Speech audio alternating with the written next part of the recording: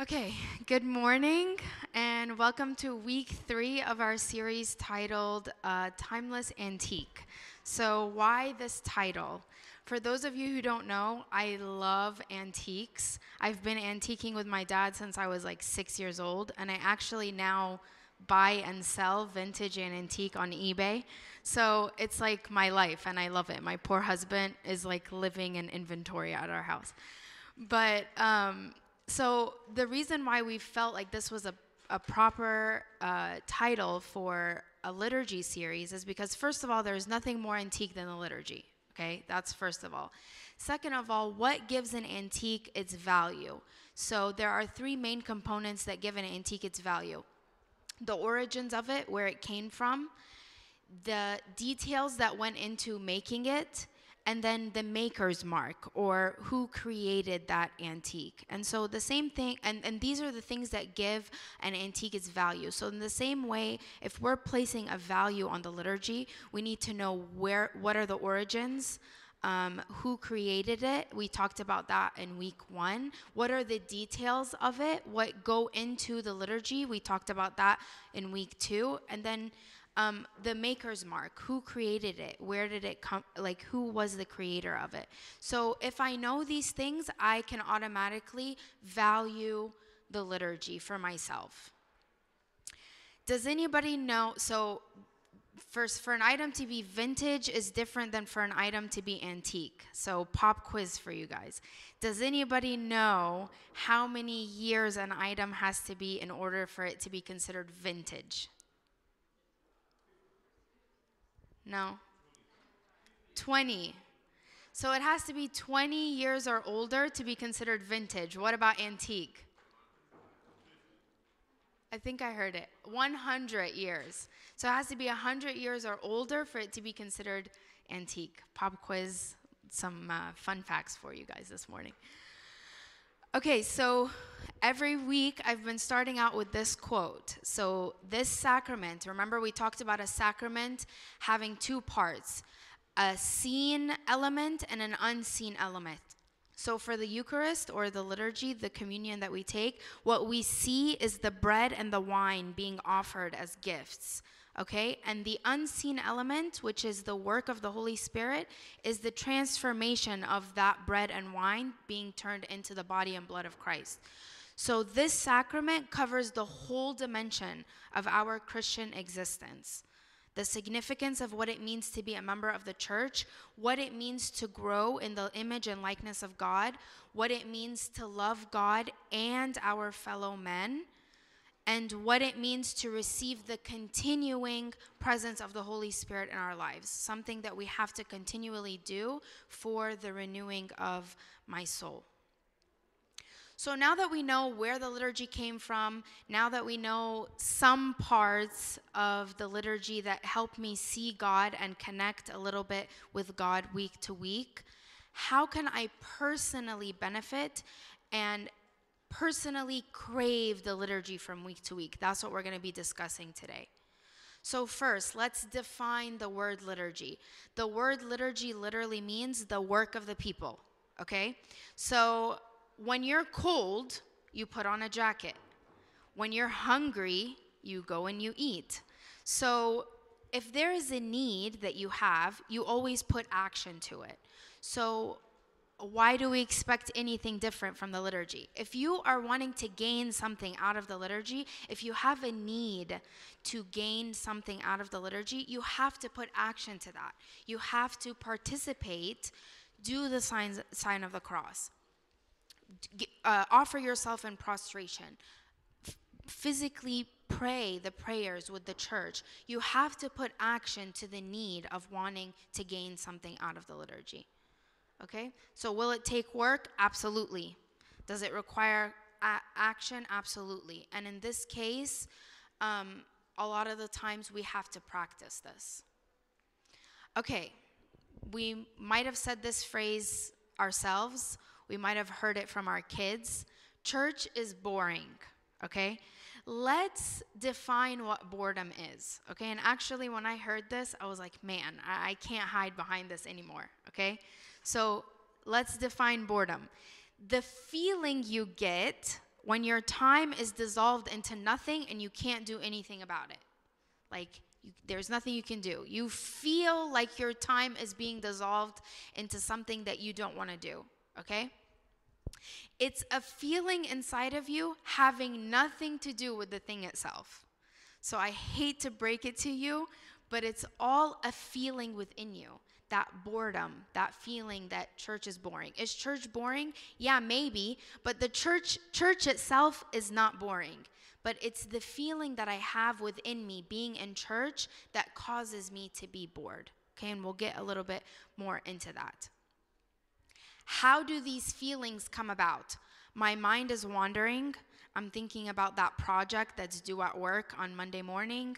I rather be there doing this, or I rather be there doing that rather than being here. So my mind is wandering, and I would rather be somewhere else than where I'm at, which is in the church, in the liturgy. Okay, so these are how I can start to feel bored. So I'll give you an example of something that might not be so popular. So for me, I'm not a sports person. To me, sports are boring. Are sports themselves boring? No. But because I have no idea what's going on or who's playing who or whatever, I'd rather be doing something else with my time. So to me, sports are boring. I mean, to you, it might not be. I say something on a Saturday that I rather do is go antiquing. That might be boring to you because you rather be watching sports. So it all comes into perspective of what you rather be doing with your time, okay? Why are we bored in church sometimes? I don't know what's going on. Hopefully last week kind of helped a little bit with that, or week 2. I'm forced to be there. Either somebody is dragging me, or I want to be there just to look good on the outside, or I know it's good to go to church, but I have no idea why it's good. I just know it's good. So I'm there. I'm there out of habit. I'm there. I'm being forced to be there. I tell myself that church is full of hypocrites. Why do I need to go? Everybody is just there for show. We're going to talk about that a little bit.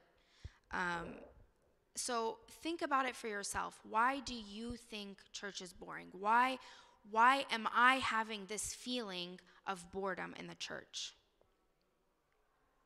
So why go?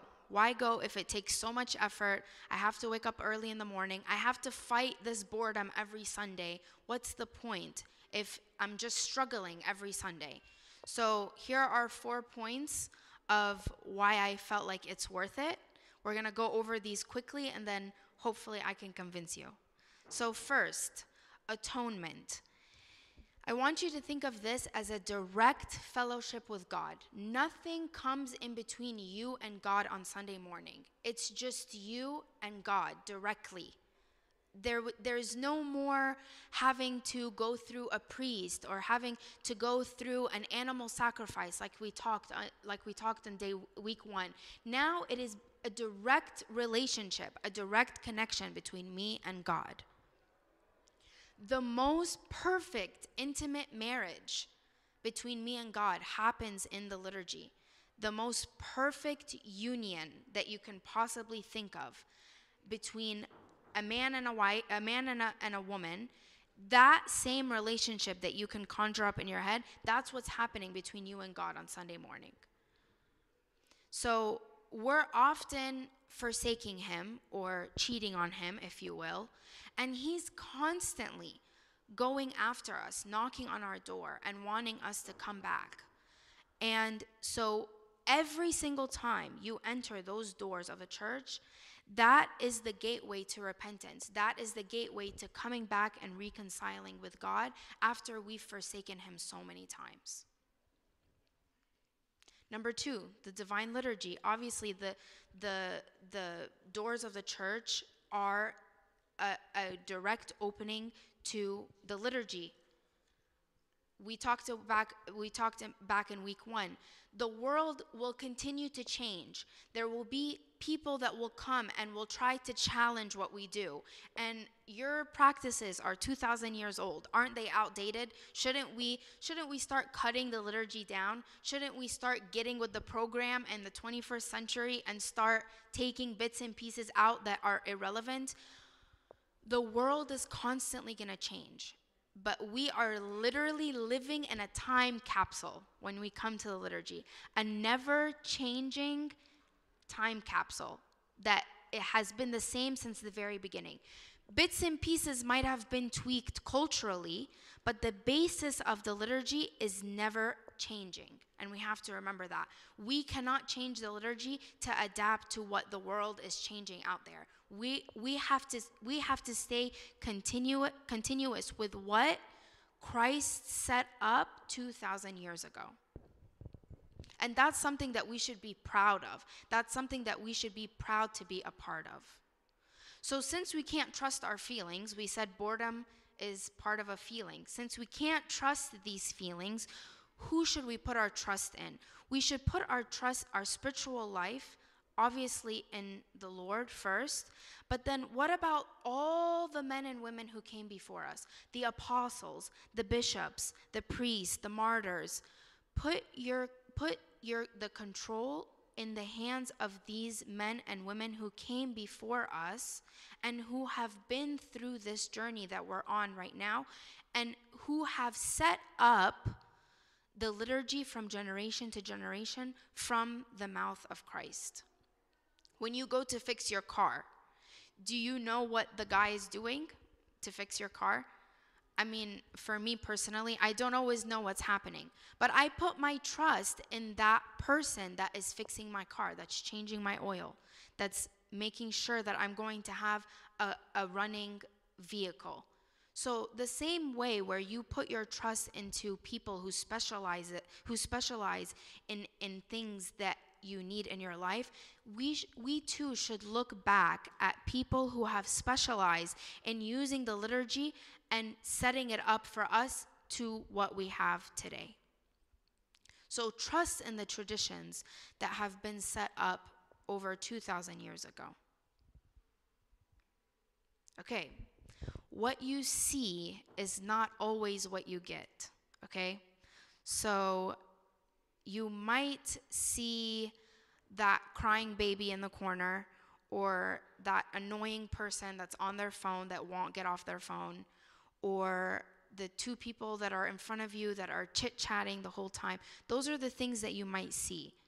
What you're not seeing are the angels that are there, or the saints that are worshiping with us, or the Lamb of God himself who is on the altar. These are things that we don't see with our eyes. I challenge us, when you're in the liturgy, close your eyes and try to see the liturgy with your soul. Don't look at what's happening with your eyes, because there's a lot of distractions, and wandering eyes can destroy the soul. Try to close your eyes and see the liturgy with your soul. Try to see those things that are there that you can't see physically with your eyes. Because, as we said, our feelings can deceive us, and so can our eyes. Our eyes can deceive us. We can start getting distracted and instantly start judging, start getting annoyed, and then you lose the peace and you lose the benefit of the liturgy. So what you see, it might not look like a holy place, but you are in a very, very holy place, and all you need to do is close your eyes and try to see that. Okay, number 4, I eat the flesh of God in the liturgy. Where else can you say that you get the body and blood of Jesus? So just like Father Nate was talking about in the sermon today, the people who were following Jesus, it was like the best thing on earth that they were getting free meals. Okay, this was like something so unexpected.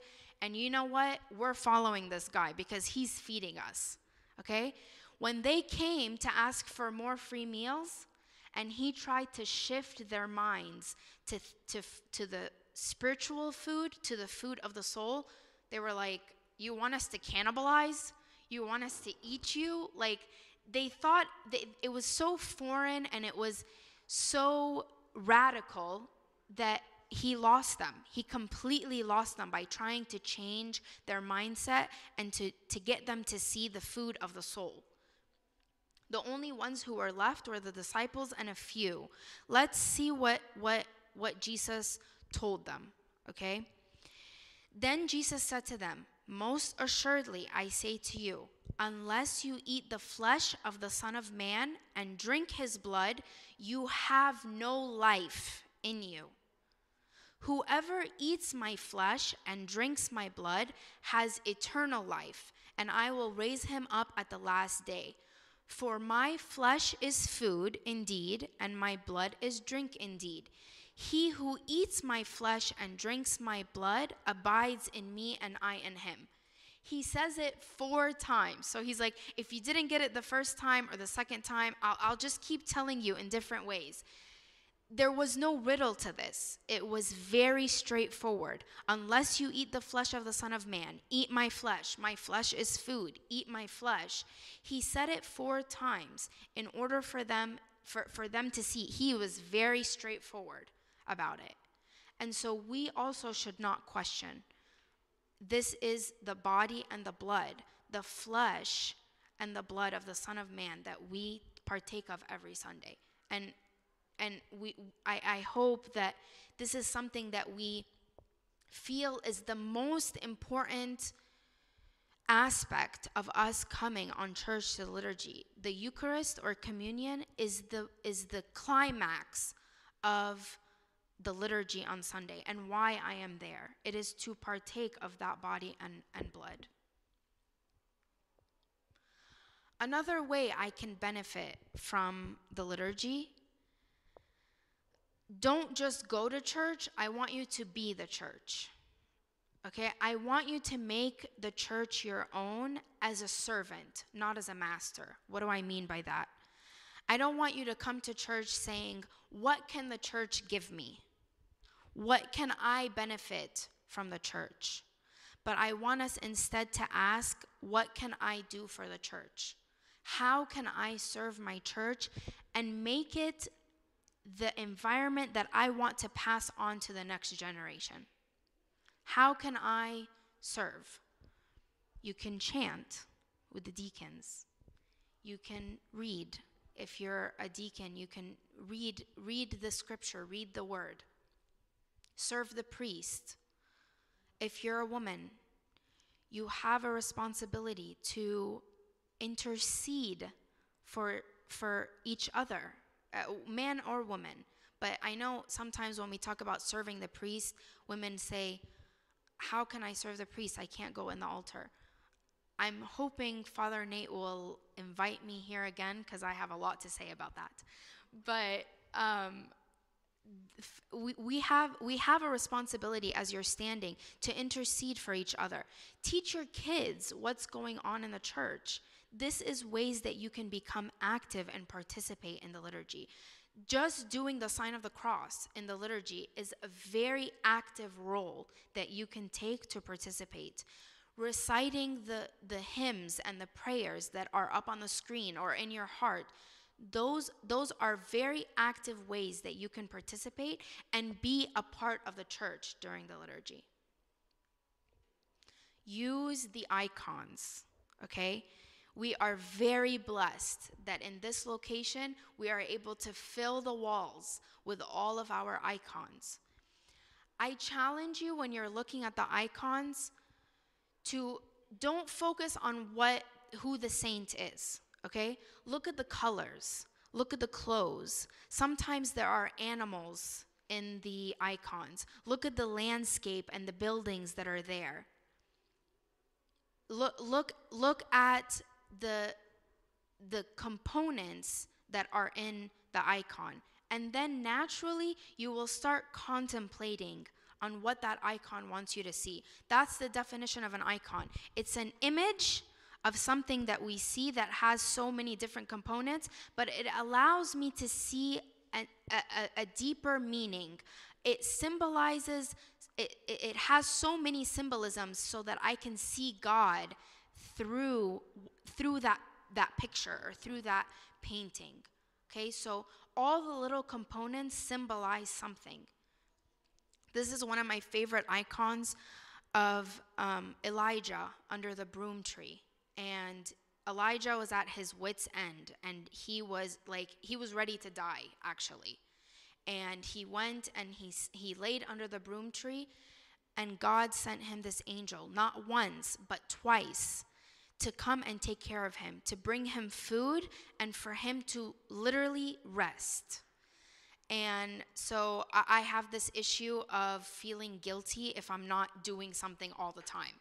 And then I burn myself out, and then I'm just like a couch potato.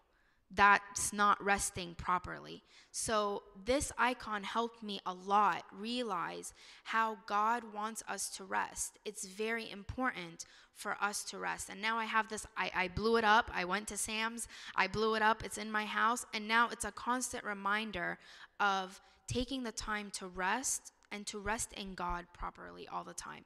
So put those icons in front of you as a way for you to contemplate during the liturgy. What does God want me to see? What does God want to tell me today?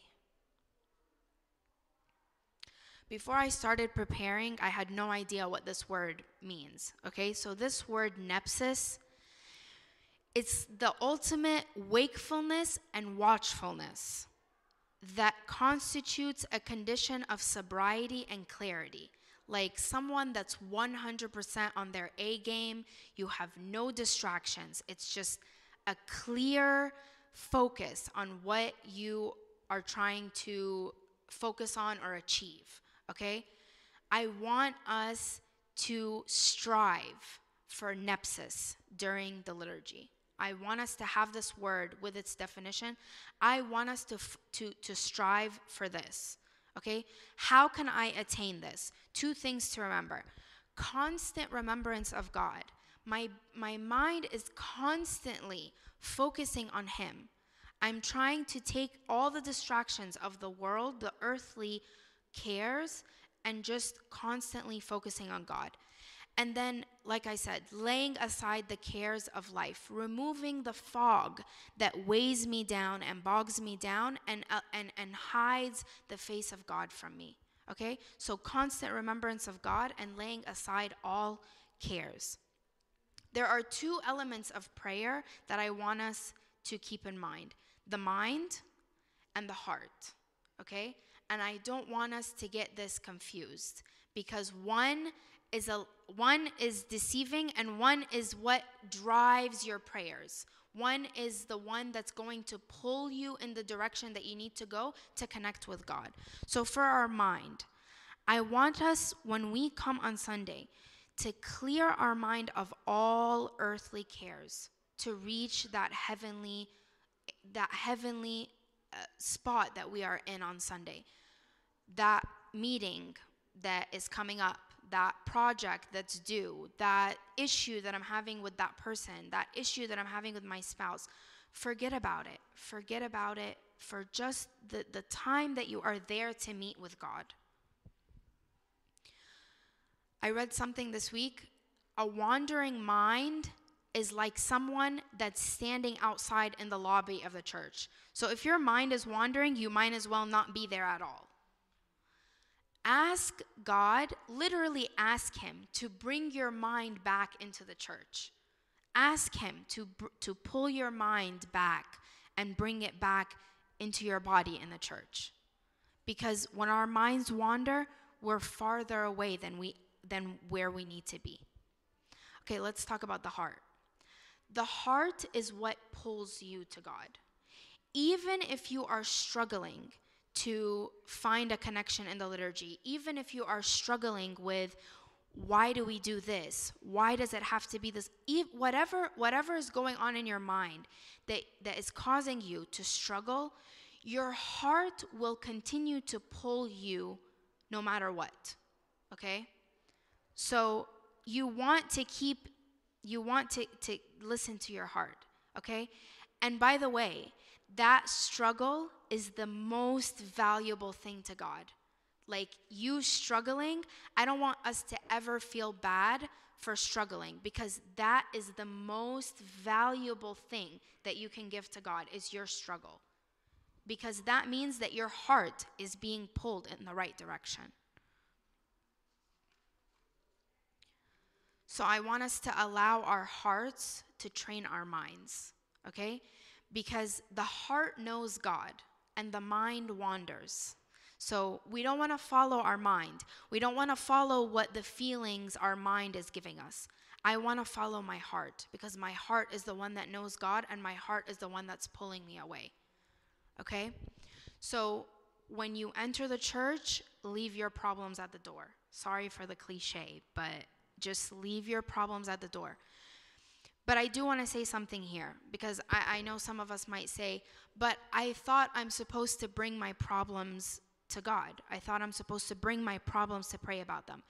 If you're going to bring your problems to pray about them and leave them at the feet of God and forget about them, then by all means, bring your problems with you. But if you're going to bring them and it's going to continue to circle in your mind and it's going to continue to distract you, you're not praying about them and they're not being solved. So there is a difference between I'm bringing my problems to God and they're distracting me and I'm not doing anything about it, and I'm bringing my problems and I'm leaving them at his feet. I'm leaving them on the altar and I'm forgetting about them. I'm 100% trusting that now he has them and he can do whatever he wants with them. Okay, so there is a difference. Okay, I just have to say, forgive me for this next part, but I feel like I need to be a little bit straightforward here. So I was definitely that person who rolled my eyes and got super annoyed at that baby in the back that was making noise. And I kept telling myself, why can't that mom just get their baby to be quiet? And now that I am a mom and I have my own baby, I know it's not that easy. And I cannot tell you how self-conscious we are as moms about the noise that our babies make, okay? We are so self-conscious. And like, my baby is 7.5 months. I tell her, shh, be quiet. Of course she can't understand, shh, be quiet. She doesn't know what I'm saying. And I'm so self-conscious that I'm going to throw somebody off, or I'm going to make somebody upset, or somebody's going to come and tell me something.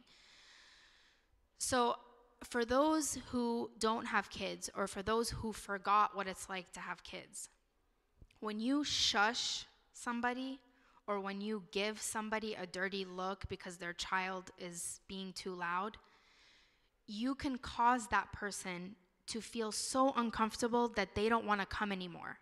They don't want to be there with their child anymore. So not only have you caused that person to not come anymore, but now their child is not in church either. So some suggestions might be, the back is usually reserved for the kids. So go to the front. I don't know why everybody is allergic to the front of the church. I mean, but like, go to the front where it's a little bit more, it's quieter. There's not as many distractions. Close your eyes. Try to reach that nepsis point where you are not being distracted by anything. You're seeing with your soul and nothing else is distracting you, okay? I want to talk to the mamas out there for a second. I feel you. I know it's difficult. Some Sundays are worse than others. Please continue to bring your kids to church. I don't care how loud they are. That noise that they are making in the church is the sweetest sound to the Lord. He loves hearing them in the church. And so I want us to kind of be on the same page with that. It's a difficult situation. I know we don't want to distract each other, and it's difficult, but the kids are here. So let's try to work together and just always remember that I can be personally responsible for how focused I am, and at the same time, I want to encourage moms to not to be too self-conscious about your kids, because you bringing them, one day they're going to be sitting up front with you quiet, but you have to keep bringing them. So I feel like one day I'll be up front again with my child. I'll get there one day. But for now, we're in the back because she wants to talk. So it's just the cycle of life. It's the time of life right now, and we all go through it. Okay, I want to talk about the difference between public prayer and private prayer. So first and foremost, the main reason why public prayer is so important is that we are all the body of Christ. Once you're baptized and you receive chrismation, you have been grafted into the body, okay? So this is a way for us to be united again as one body. We all partake of the same body.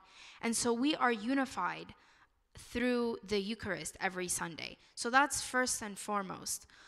A lot of people say, well, I have a great relationship with God. Why do I have to come to the liturgy on Sunday if I have a great relationship on Sunday outside? So if you're just praying at home and you're not coming to the church, that's as if someone is like, let's just say someone is engaged to someone else for like 20 years. There's no commitment there. You haven't sealed the deal. You haven't shown any commitment to that relationship, okay?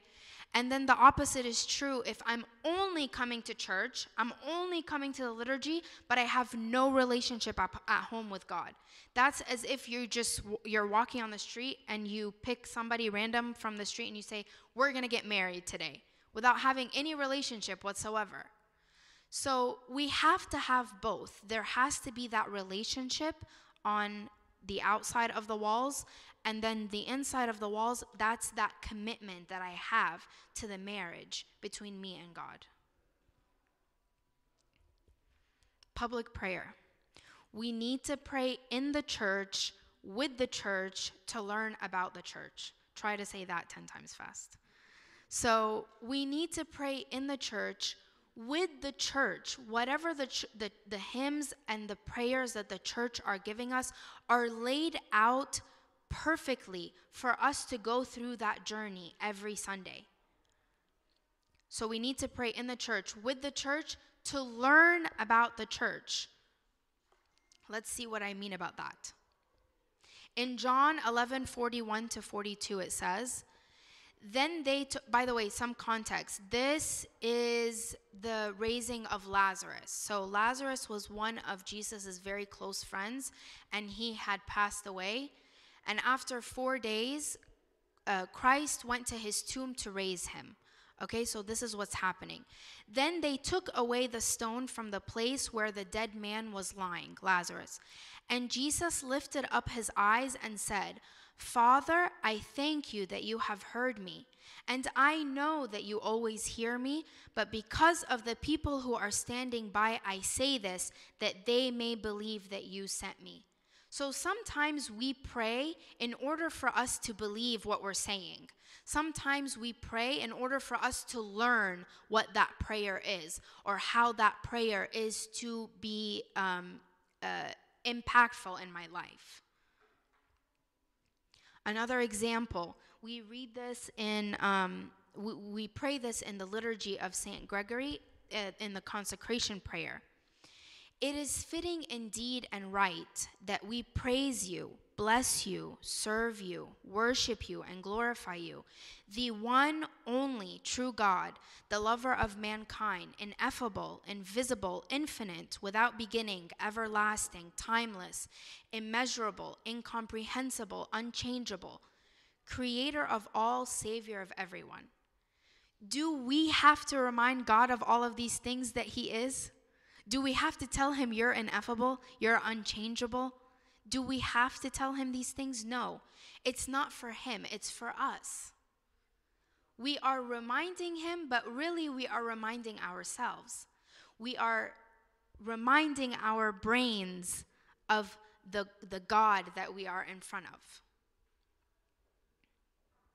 So we come on Sunday for public prayer in order for us to stay connected and for us to continue to believe in the things that we are praying. Private prayers. I'm talking about private prayers in the context of the liturgy. So I heard this analogy one time. If you're sitting in a meeting or in a class, and it's really boring, it's going really bad, you're not focused, automatically, what's the first thing you do? You go to pull out what? You go to pull out your phone, because I'm like, okay, I need some kind of stimulation, I need some entertainment. If your phone is not charged, you're not gonna have that device available. The same thing with our private prayers. If we start to feel like we're drifting, if we start to feel like my mind is wandering, if I go to pull out my personal prayers during the liturgy, if you haven't charged them at home, they're not going to work for you in the liturgy. You're going to be stuck. You're not going to have the words. You're not going to know what to say or how to pray. So we have to make sure that our prayers are charged for Sunday. Okay? Okay. I could not talk about the liturgy without dedicating a whole entire section to Father Luke. Father Luke, the late Father Luke, was my very first spiritual father. When I was 6 years old, I started confessing with Father Luke. And he literally, I grew up with him as my second father. And I cannot stand here today and say that I love the liturgy on my own accord. Because of Father Luke, I can stand here today and say that I love the liturgy. He's the one that helped guide me in falling in love with the liturgy. The way he would describe things and the way that he would just make it sound like it's the most valuable thing on earth made me fall in love with the liturgy. There are two things that Father Luke would always tell me about how I can connect with the liturgy. Two things. Come early and pray the liturgy. Okay, let's talk about this. So it was funny because I remember when he said come early, he's like, I mean from the beginning. Like, come from the very beginning. And as a night owl, I am not a morning person. Do not talk to me in the morning. Like, it's not my thing. I struggle to be up in the morning. So immediately I wanted to just be like, there's no way. I'm not going to come to liturgy from the beginning. So what he told me was, pick a time that you're going to come and make sure you come that same time every single Sunday. Okay? Just put it in your mind. I'm going to come at this time, and come every single Sunday at that time. Then come 30 minutes earlier. When you go to the same part of the liturgy every single Sunday, you're going to feel like, first of all, you're committed to that time, and then you're going to want more. Okay? You are going to want more. So with the second part, pray the liturgy. Pick a part that has resonated with you, or pick a part that you want to learn more about, and pray it in your personal prayers at home. And so the reason why coming early was such a big deal for Father Luke is he told me, he said, do you watch a movie from the middle? Do you hear a story from the middle of the story? Of course not, because you'll feel confused. You'll feel lost. You'll feel bored because you don't know what's happening. So if you're praying the liturgy at home and you're coming at a specific time, if it's not from the very beginning, you're going to automatically feel like you want another piece of the story. You're not getting the whole story. You're missing a piece. And so you're going to want to come earlier. And then you're going to want to come earlier. And then eventually you'll find yourself coming from the very beginning. So try to have these two things as your goals, and then see how far it will get you to come early, and then also always pray the liturgy. Have it in your mind. I remember actually sometimes whenever we would be sitting with Father Luke in a meeting or in a gathering, he would always be like humming under his breath parts of the liturgy or hymns that you hear during Vespers or liturgy. So whenever you keep the liturgy in your heart, it will constantly be pulling you all the time. Nowadays, like I said, on week 2, I'm running around, I'm changing a diaper, I'm giving a bottle, like I'm doing a whole bunch of things. But I find myself, my favorite parts of the liturgy, when I hear Abuna in the background, I just automatically start saying them, because that's a part that has resonated in my heart, and now that's something that's pulling me back to the liturgy. Even though I might not physically be there, I'm doing something else. So that's how we can have that connection. Final thing. Sure, church is boring sometimes, but a mature person learns, more than learns, struggles to make the time real, valuable, intimate, and life-giving. So even if you're struggling, there is still value to that. Your heart is still pulling you in the direction it needs to go. So this is actually a quote from a new book that we have on the connection table. And this book actually helped me with preparing most of today's lesson. So help on board at church. If you are into sarcasm, he's very sarcastic, he's very funny. It's a very easy read, and he brings it in a lighthearted way so that you can really, really apply it. So check out the connections table for this book. So that's it. I really hope that y'all can take what we learned about from the liturgy and kind of connect a little bit more, and that it will help us with wanting to be here every single Sunday. Okay? Thank you. Let's stand up to pray.